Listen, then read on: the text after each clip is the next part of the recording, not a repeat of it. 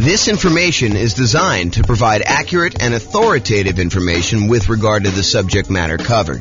It is offered with the understanding that the presenters are not engaged in rendering legal, accounting, or other professional services. If legal advice or other expert advice is required, the services of a competent professional should be sought. Welcome to the San Francisco Real Estate Investing and Real Estate Financial Planning Podcast. Learn all about investing in real estate in San Francisco, California, with a combination of real estate financial planning and modeling with numbers specific to San Francisco. Plus, syndicated, more generalized recordings of live and pre-recorded real estate investing classes, not all of them specific to San Francisco. Be sure to stay tuned after the podcast for a message from our sponsors. Well, good morning and welcome, everyone. I am your host, James Orr, and today we have a very short class, but it is an important class. It's the class about what is private mortgage insurance and how to avoid it. We're going to go over basically what the private mortgage insurance or PMI is, and then like all the different ways that we can avoid having to pay it, including putting enough down so that we don't qualify for having to pay PMI. So let's jump right into it. So what is private mortgage insurance or PMI? The Consumer Financial Protection Bureau website defines PMI as private mortgage insurance, also called PMI, is a type of mortgage insurance you might be required to pay for if you have a conventional loan. Like other kinds of mortgage insurance, PMI protects the lender, not you, if you stop making payments on your loan. So really, this is how I like to describe it. This is my layman's version of what private mortgage insurance is. You go to a lender and you say, hey, Mr. and Mrs. Lender, I would like to go buy this property. They say, great, we would love for you to buy this property. We will loan you money in order to do that. They're like, okay, I would like to put 5% down. They're like, well, I would like you to put 20% down. And you're like, no, I really would like to put less than 20% down. I'd like to put 5% down. And so they say to you, okay, I'll tell you what, you pushed hard enough. We would be willing to make you a loan and allow you to put less than 20% down. However, we're concerned that if you decide for whatever reason, something happens to you or the world falls apart, that you may stop paying on this mortgage and walk away. And if you do that and you only put 5% down, we could lose money. We might have to take the property back. We might have to pay some expenses to get the property back. We may have to wait for several months while we're waiting to actually be able to foreclose and get the property back. We may need to do some repairs on the property when we get it back. We may need to hire a real estate agent in order to sell the property and pay them a commission. We may need to hire our attorneys to do the foreclosure. So we might have some pretty significant expenses. And we're concerned if that does happen, then having 5% of equity in the property might not allow us to get all of our money back. In other words, we could not walk away with 95% of the property value should you be,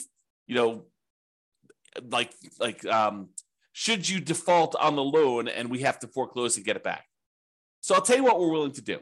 If you go pay this third party company, this insurance company, and this insurance company is going to protect us in case you default and we end up losing money on the deal, then we will go ahead and accept your 5% down payment. And because it's a little riskier for us to do this too, we will also charge you a small premium on the interest rate. So that's what's going on. I mean, the mortgage company, they want to make you the loan, but they want you to put 20% down. But you really push hard enough. You're like, look, no, I don't want to put 20% down. I really want to put 5% down or 7% down or 10% down or 3.5% down or 0% down. I really want to do one of these other loans like USDA or VA or FHA or even conventional with 5% down. And yes, some of those I realize don't have mortgage insurance, like the VA. They have a funding fee instead. I understand that. But the idea is that they would prefer you to put 20% down. And you're telling them, I would prefer to do another loan where I put less down. And they say, well, okay, we'd be willing to do that. It's going to be riskier for us. So we're going to charge you a higher mortgage interest rate. And we need you. We require you to go pay this third party private mortgage insurance company that will protect us in case you default. It shifts some of the risk of you defaulting from the lender to the insurance company. So they're sharing in the risk now. The insurance company is collecting these premiums, and they've calculated it such that they're profitable. They're collecting more money from all the people paying private mortgage insurance than what they're having to pay out to lenders.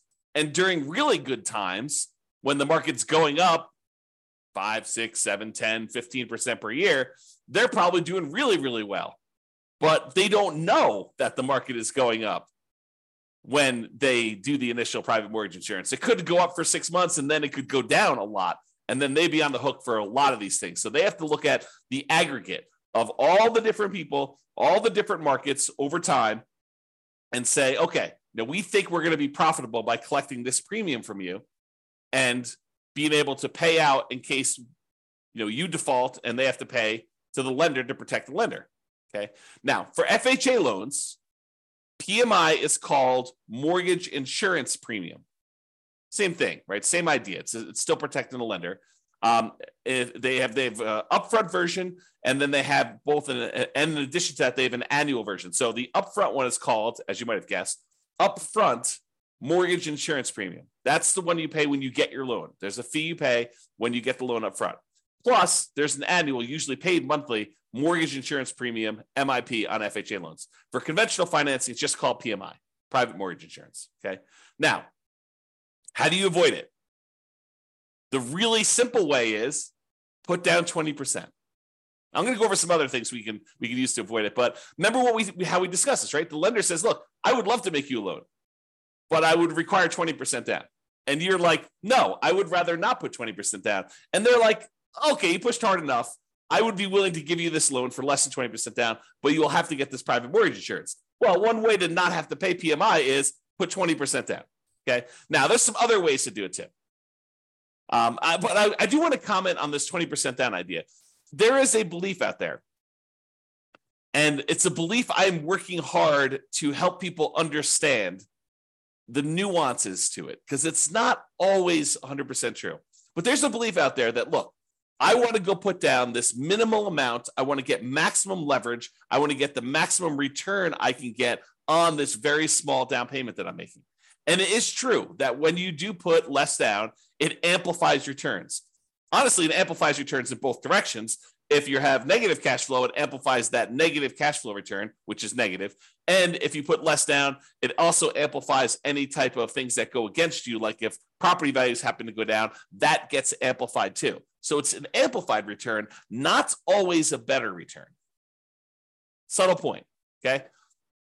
Now, so a lot of investors want to put minimal amount down in order to be able to make these investments. And I think the other reason why is they think to themselves, look, I'm going to put this small amount down and I'm going to be able to buy more properties, have a bigger asset base, get to my financial independence goal faster by having more properties acquired quicker. And what's interesting is that is not always true. And I've done math on this in 300 US cities. And I continue to do classes on this. So if you haven't heard one of those classes where I talk about, is it better to do one thing or another? We do this comparison in some of those classes where we say, look, instead of you going and doing like a nomad strategy where you put 5% down, you buy a property, you live there for at least a year until you save up the next down payment and you've lived there for a year, which is a requirement of the lender. Then you go buy your next property with 5% down, you convert the previous one to a rental, and you repeat this process, and you're able to acquire properties relatively quickly with relatively low amounts of capital invested, because you're putting 5% down every time you do this. When we compare that strategy to taking the extra time to save up for a full 20% down or 25% down, or heaven forbid, save up 100% and buy a property with no mortgage, completely unleveraged, sometimes it is faster for you to have saved up for 20% down than it was for you to save up for the 5% down. Maybe not faster to buy your first property, but faster to get to financial independence. And it blows people's minds every time I show them the math, because it's counterintuitive a lot of times, right? You think to yourself, hey, I'm going really slow in the beginning because I'm taking this extra time in order to buy my first property. But by the time you buy your first property, that property may help you save up for the second one. Whereas when you buy it with 5% down, it may have slightly negative cash flow or very little positive cash flow, or maybe a lot of negative cash flow, depending on your market. Okay. And if by doing that, it actually slows down how quickly you can acquire your next property in a lot of cases. Okay. And it is really hard to be financially independent when your properties are cash flowing $20, $50, $100 a month. You need a lot of those small cash flow properties in order to be financially independent. Whereas if you saved up and you bought a property with 100% down, no mortgage at all, that generates a lot of cash flow because you don't have a mortgage on it, which makes sense. And so in those cases, you don't need that many. And once you buy the first one, the amount of money that is generating helps you buy the second one because the cash flow from it is so great. The speed, the time it takes you to acquire your second free and clear property is much faster than the first one. Yeah, the first one seems like it takes forever. But if you measure the time it takes you to be financially independent, comparing putting like 5% down or 20% down or 25% down to buying properties free and clear, it is not nearly that much longer than you might think it might be. It's probably longer in a lot of cities, but it's not as much longer as you think. It's not like it takes you 3 times as long. In some cases, it's like a year or two. And then you don't have any risk of leverage in that case. You don't have any PMI. You've really optimized your investment in that way. Not optimize your return on investment, but optimize the investment. You're getting like a really big chunk of return on it. Okay, I've kind of diverged there. So when you put 20% down, it may require you to save up for a longer time, which may mean you're buying a more expensive property because property values are probably going up, right? Not necessarily, but a lot of times they are. And it may mean you're getting higher interest rates. If interest rates are on their way up, that could happen. So there are some risks in saving more money to put more down. You know, when you do the 5% down, you're able to acquire properties now. Sometimes you could lock in lower prices and lower interest rates. Now, if interest rates are coming down, it may work the other way. And if property values are correcting, if they're coming down, it may work the other way. But a lot of times we don't know. You know, we could speculate, we could guess, but you know, if you had asked me at the beginning of COVID, if property values were going to go up or down with what seemed like the entire economy shutting down and our limited ability to get out there and show properties and all these restrictions on stuff, if you had asked me if I thought property values were going to go up or down, I probably would have told you down. I would have thought, hey, you know, I don't know for sure, but you know, if we can't show properties, if it's harder to show properties, it might be harder to actually move. Might be harder to, you know, when the economy is completely shutting down and a lot of people are losing their jobs and a lot of people look like they were getting sick and dying. I mean, you could have argued that, you know, end of times, the real estate market's going to crash. What happened? Not that. Hard to predict sometimes. Really hard to predict. Okay. All right. So how to avoid private mortgage insurance? Put 20% down. Really easy. Or if you already have a loan, you could pay down your loan balance so that you are below 20% loan to value. Oh, sorry. So you're below 20% equity, not loan to value. Got to rephrase that. I'll say 80% loan to value. Look at this. Correcting in real time.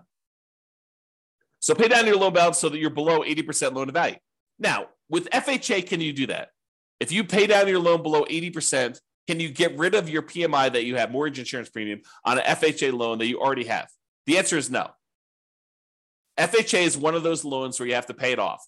You have to either refinance or sell the property in order to get rid of your mortgage insurance premium. There are some exceptions. You know, if you go look at the FHA matrix, you can put enough down and there's some things that can happen where you can do that. But if you're putting 3.5% down to get an FHA loan, which is probably the majority of folks on here, especially if they're buying, you know, duplex, triplex, or fourplex, they're trying to minimize their amount down, then paying down to an 80% loan to value, either organically, just with natural mortgage payments, or putting extra money into the deal to try to get below 80% with FHA loan, you're not going to be able to do that. However, if you have a conventional loan that you put 5% down or 10% down in order to acquire it that way, or 15% down, you want to buy a non-owner occupant one, you could do that too. And then you're like, hey, look, I made a mistake, or I didn't have the money then, but now I have the money. I want to go below 80% loan to value and get rid of PMI. You can do that. You can pay your loan down below 80% loan to value, request that the lender remove PMI, and we'll do a whole class on that. Okay, so you pay your loan down so that you get below that 80% loan to value, and that will allow you to get rid of private mortgage insurance. which could significantly improve your cash flow. Okay. Another way to avoid private mortgage insurance is when you get your loan, you can voluntarily tell the lender, look, I will voluntarily take a higher mortgage interest rate if you give me a credit that you then use in order to pay a one-time upfront mortgage insurance premium, a private mortgage insurance payment, instead of doing it monthly. So you say, look, I don't want to do monthly PMI because it's really going to hurt my cash flow. One thing you could do, you could bring money yourself to the table and pay a one-time upfront private mortgage insurance payment and not have a monthly PMI payment. That would improve your cash flow. Or what a lot of people don't necessarily know is you could say to the lender, look, if I pay you 0 points right now, interest rates are 6.5. However, if I pay you $5,000, I can get 6.25. But it works in the other direction too, where you could say to them, listen, I will voluntarily take 6.75. You give me $4,000, and we'll take that $4,000 and we'll use that to make a one-time upfront PMI payment, and then I won't have PMI. So in other words, it looks like, mechanically, it looks like you took your PMI and instead of paying PMI, you moved it to the interest rate of the loan. That's what it looks like. It looks like you voluntarily took a higher mortgage interest rate instead of paying the monthly PMI. And sometimes that's cheaper. Most of the time, it's not as good of a deal because the mortgage interest rate going up actually stays with you for the life of the loan, stays with you for 30 years. Whereas the mortgage insurance premium, the PMI that you're paying, the monthly payment you're paying for private mortgage insurance usually will go away once you drop below 80% loan to value. So even though the amount you're paying monthly might be higher for PMI, it's usually higher for a shorter period of time versus having your interest rate go up for the entire 30-year life of the loan or 15-year life of the loan.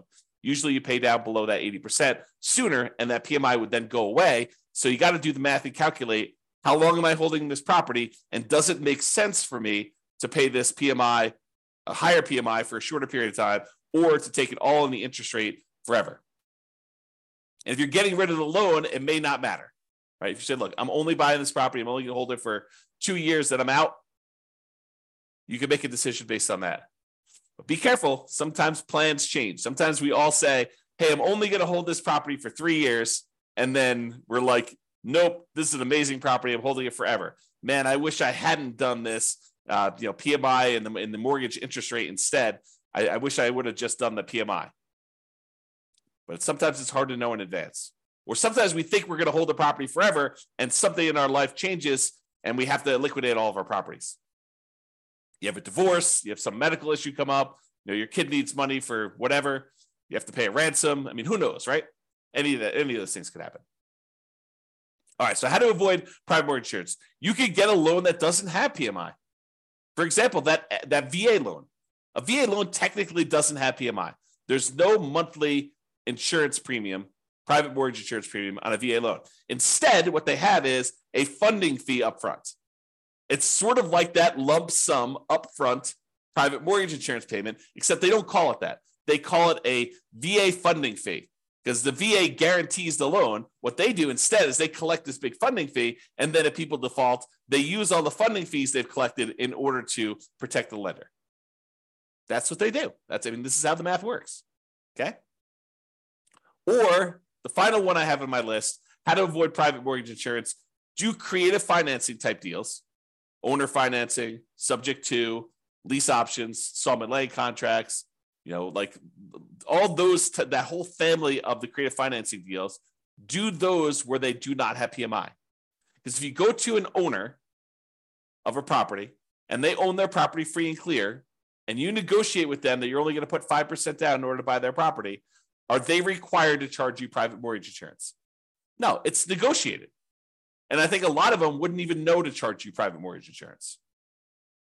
So you can negotiate a deal where you put less than 20% down with a seller who's doing seller financing, owner financing, or wrap financing, and they're not going to necessarily charge you PMI. They may, it's negotiated, but in most cases, the overwhelming majority of cases, they're not going to do that. Okay? So that's how you avoid PMI. So in conclusion, lenders prefer you put 20% down. I think we've established that, right? If you insist on putting less than 20% down, they may opt to make you the loan, but they may require you to purchase third-party insurance to protect them in case you default. They want to protect themselves. They're in the business of protecting themselves. This third-party insurance is called private mortgage insurance, PMI. You could choose to avoid it by putting more down or choosing an alternative type of financing that does not have it. It's really what it comes down to. So that's all I got for you. I hope you've enjoyed this special class on what is PMI and how do we avoid it. This has been James Orr. Have a great day, everybody. Bye-bye for now. With home prices up, mortgage interest rates up, and rents up, but not quite enough to counteract the higher prices and interest rates. Cash flow on rental properties in San Francisco is harder than ever. Book a call with the Real Estate Financial Planner to apply our proprietary 88 strategies to improve cash flow on your rentals. See the show notes for a link to schedule your call and improve your cash flow today. If you're a real estate agent, lender, or professional in San Francisco that wants to help our real estate investor listeners, consider reaching out to learn about collaboration opportunities with this podcast. We'd love to add more value to our listeners by having you assist our investors buy, sell, and finance their real estate investments. See the show notes to schedule a call to discuss collaboration opportunities.